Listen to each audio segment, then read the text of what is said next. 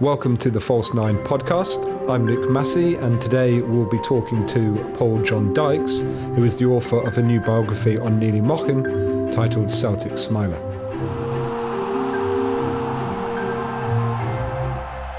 Hi, Paul. Could you just introduce us to yourself and your work as a writer? Absolutely.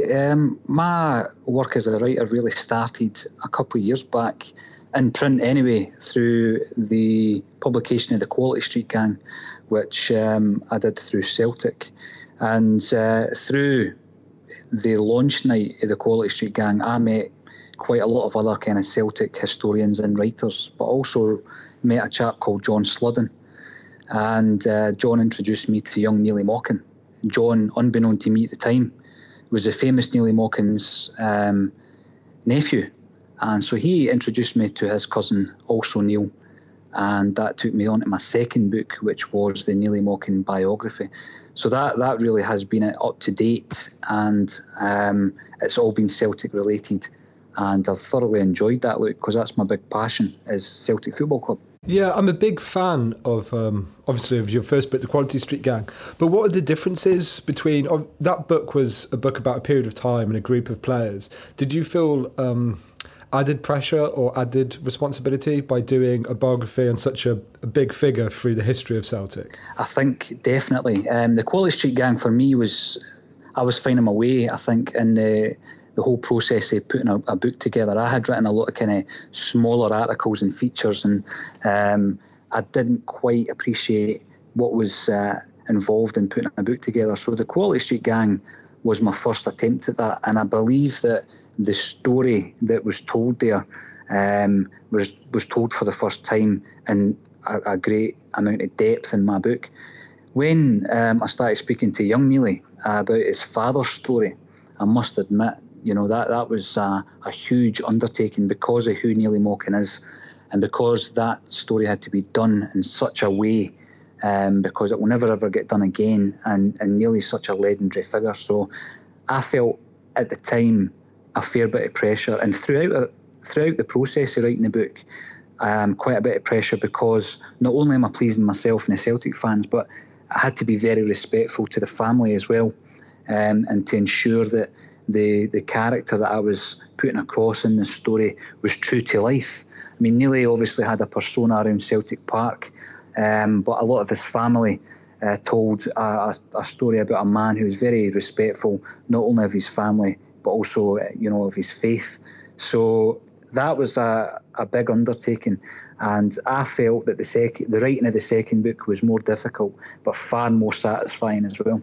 And in the book, obviously, there's a lot of ex-players featured, not just from Celtic, from other teams as well. Could you talk us through, some of the interviews? Obviously, there's too many to go into too much detail, but those players and friends of Neely, and which ones really stuck out in your head? I mean, Neely, the sheer time frame that he was around Celtic Park allowed me to speak to people from 5 different decades, which was fantastic for me. So if I went back to the 50s, unfortunately and very sadly, most of the teammates of the 1957 team are now gone. In fact, all of them are gone. So some of the younger boys around that time, Mike Jackson and John Fallon particularly, are 2 great Celts, and they're fantastic men to speak to as well. Luke, as you know, with regards to John, Big John Fallon tells a great story because he's such a passionate Celtic fan. And then moving into the 60s, having the opportunity to speak to people like Bertie Auld, for example, Jim Craig, Billy McNeil, Bobby Lennox and Stevie Chalmers. I mean, every one of the guys is an absolute icon. But they looked up to Neely because Neely was an experienced man who passed on his anecdotes and passed on his advice to these young guys who became absolute legends. And I think my favourite of the 60s era would need to be Bertie, because Bertie was a friend of Neely's as well as a teammate, and he spoke so passionately about Neely Mochan, the man, and how he influenced Bertie in his younger days. And then again, going into the 1970s, we've got Kenny Dalglish, and players of that ilk, Davy Hay, the Quality Street kids, and then into the 1980s, players that I was brought up with, guys like Peter Grant, Charlie Nicholas, Davy Provan, Frank McAvenny. So every single one of those men are legends to me, but I think that one of the highlights for me was Bertie Auld, because Bertie was so emotional when he was talking about Neely. That was his friend, you know. And he describes Neely as a huge factor in his entire football career and what he achieved in the game. So that was a real eye-opener for me. I knew that Bertie and Neely were close, but hopefully the reader will realise when he reads this book just how close they were. You brought up there briefly about Neely as a player and how he was an idol of John Fallon's. Can you go into a bit more detail about his playing days? Because one thing I was coming from an outsider when we were doing the documentary was that how much of an iconic cult figure he was with, you know, the songs and the famous goal in the Coronation Cup.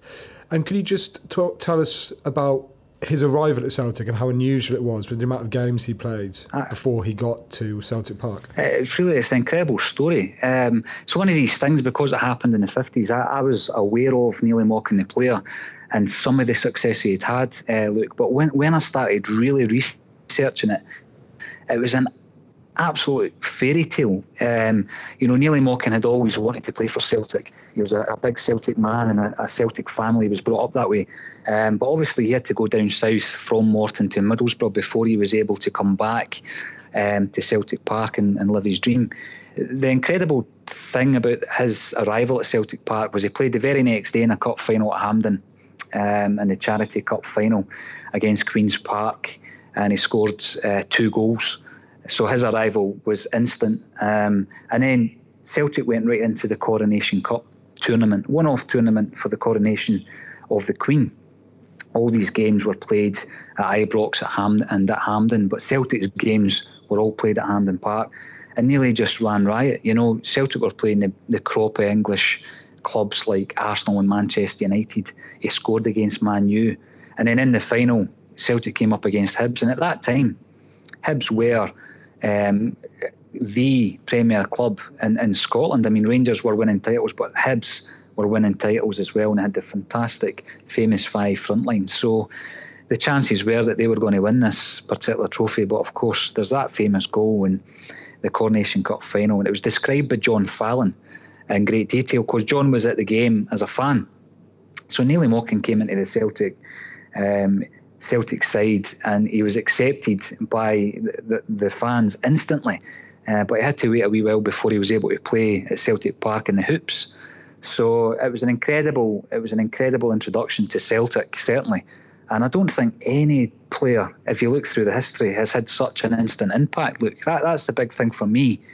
You know, who else has gone in, won 2 cups before he's even played a game at home? So that was fantastic. And I learned so much about Neely the player when I was doing the research, and hopefully Celtic fans in my era and Celtic fans who have come after me will learn a lot, because, you know, we think of Neely as the trainer and as the kit man, but as a player, he was an absolute icon as well. Yeah, because obviously after that season with the Coronation Cup, his second season was a part of the double winning team and was top goal scorer. Absolutely, again, yeah. Not to mention, and the 7-1 game as well, which obviously was a fair few years later.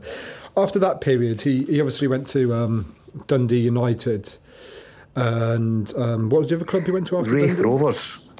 Raith Rovers in Kirkcaldy. And that was just for a season. And and then Sean Fallon brings him back and eventually becomes part of this famous boot room with Steen as manager, Fallon as assistant. Could you just go into a bit of detail about his role in that famous boot room? He would go on to manage the Lisbon Lions team. Absolutely. I think, again, it all goes back to the 50s. You know, Sean Fallon, as I've mentioned, and Jock Steen.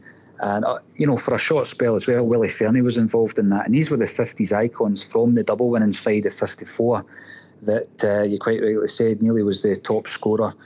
A few years later, in 57, was the famous 7-1 game, Hampden in the Sun, by which time Jock had retired, unfortunately, through injury. But they had an incredible bond, really, as friends and as football men.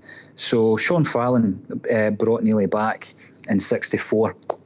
And that was really the beginnings. That was the earliest part of the Celtics transition from this underachieving side to the European champions, because obviously once Jock came in, he was the final part of that jigsaw.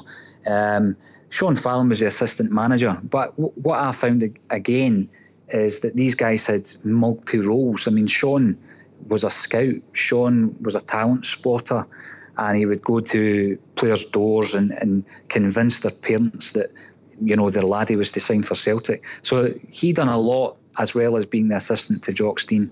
And the same could be said for Neely Mockin. Neely was the assistant trainer originally. Jock Stein made him the full-time trainer. And he also did the kit, even as far back as then. His assistant really was Bob Rooney, who did the physiotherapy side of things. And Neely also did the ground staff, so he looked after anybody who was on the ground staff. And at that time, it was people like John Gorman and George Conley, the Quality Street kids. So that was Neely's role, but his main role was to get Celtic super fit. And Jock Stein spoke about it in the Celtic View when he made Neely Mockin the trainer. He wanted them to be the fittest team in Scotland so that they could compete over and above Scottish football. You know, they were looking at European and world football as far back as 1965, and as we know, it came to fruition within a couple of years. And just to go, quite past then, why do you think it was that Neely never became a manager himself in his own right? It's a great question. It's a fantastic question, because when you think of the respect that the Lions had from the Quality Street kids, everybody else after that, they had such a high respect that you think they would have been motivated. The players certainly would have been motivated for Neely. But I think the biggest thing, speaking through the family mainly, is that Neely was never interested in being the number one. He was quite happy to work alongside someone like Jock Stein and later Billy McNeill, who had the number one title, who had all that pressure that went with it, dealing with the media, dealing with disputes, dealing with that side of thing. Neely was far more a buffer between the player and the manager. The players would go to Neely if they had a problem rather than going to Jock Stein. And I think Neely was quite comfortable being that type of man within Celtic Park who the players could trust. He wouldn't fall out with anybody. And I don't think Neely had any aspirations to be the gaffer, if you like. He was quite happy to have the top man beside him, and he would do his job and do it well. But it was really through the family that I got that impression, more so the family than any ex-players. And as a book as a whole, as a writer, looking back now, it's all finished and it's about to be published. What were the challenges, your main challenges while writing the book? The biggest challenge for me, I think also with the first book, writing the entire thing retrospectively was massive, because that entails a long periods of time up at the library, getting all the research done. But what I wanted to do was to paint a picture of a person I had never met before, and that again was a very difficult challenge for me. I got loads and loads from the ex-players, but to really get a measure of the man, you've got to speak to the family, and I think I got that through young Neely, and also John, Neely's son, his brother Dennis, and his nephew James Butler, who were all fantastic sources of information for me and inspiration as well. So, that was the big difficulty. I wanted to ensure that if someone who knew Neely read this book, they would laugh and cry. And in order to do that, I really had to get under the layers of just the football, and really get to know the person. And the strangest thing about it, Luke, was by the end of the book, I'd spent so much time on it. When I finished it, and I spoke to Stephen Sullivan about this, because he had a similar experience with Sean Fallon's book. I actually missed Neely because I wasn't studying him on a daily and nightly basis. I felt like I got to know the guy as a character. And once that book's finished and it gets sent away, you feel a wee bit detached from the book. But obviously, Neely has made a big impression on me. And I've never met the guy. More's the pity. I would have loved to have met Neely Mockin. Yeah, it comes across while reading the book, is that the first half of the book comes across a lot more as a story, almost as a novel. Mm-hmm. And it's very interview heavy, the second part, and both are very good. But the first part does seem to have it does seem to feel like it's the writer's falling in love with the subject that he's writing about. Oh, brilliant. It's very descriptive, you know. It's the first, like I've told you before, the first part I just think was magical. And for me, like I said, the first part was brilliant, especially when he signs and that period of the Coronation Cup and the interviews with John Fallon. And the Coronation Cup in general, I think Pat Stanton, he talks brilliantly about it, where, you know, hearing the stories and saying it's a goal like Superman would score. What's your favourite part of the book, or what part did you enjoy writing the most? I think it was, again, going back to having written my book with the Quality Street Gang, I approached this completely differently, and I had a real fixed plan, whereas the Quality Street Gang, I think the term would be organic. It just grew as I went along with it, and it changed a hell of a lot as I went through the process. With the Neely book, I certainly approached it from two different halves, if you like, and I knew that the first half was going to be a wee bit more of a fairy tale and a story, and the second half would really rely on interviews and anecdotes, more because when Neely was a kit man, obviously, you know, you want to hear the stories and the funny wind-ups, etc. But when he was a player, I just wanted to get a measure of the character and the figure that he was. And I almost did it from the view that the first half of the book is almost like in black and white, and the second half's in Technicolor. And so when the two of them come together, you can actually see the difference in eras from the start to the finish of the book. My most enjoyable part is always speaking to the ex-players without a shadow of a doubt. Some of the funny stories and the anecdotes were just absolutely hilarious. And when I read through it myself, look, I still had a wee giggle at the end. And I thought, well, if I'm still laughing at it, having read it, you know, dozens of times, hopefully the Celtic fans will feel the same way.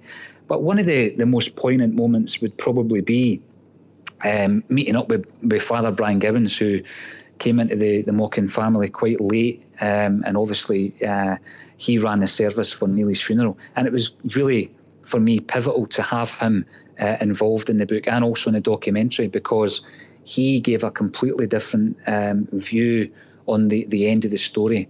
Yes, it's very, very sad, but I feel that it's quite uplifting as well, the way that Brian put it across. And when I read back, having finished the book, I thought that the final chapter relied heavily on Brian and the way that he came across. So that was my most enjoyable part of it, Luke. Yeah, something just hit me there when you were talking about some of the more humorous stories that people would tell, was that there seems to be this wave through the book of, at the beginning, it's this almost kind of cult legendary figure. And then as a trainer with the Lisbon Lions, he's this man who's really respected and very influential in the success that the team had. Like Archie McPherson said, you know, you can't separate him from the triumphs. Mm-hmm. And then in the third section, when you interviewed people like Frank McAvenny and Andy Walker and Brian McClare, there seems to be just a lot of affection for the man, even more than respect. They seem to really love him, and how he kind of helped the youngsters come through in the boot room.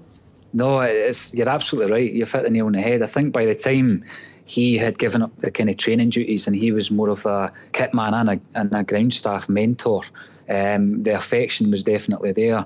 And it comes across in interviews. One of the most touching interviews, I think, was probably Peter Grant.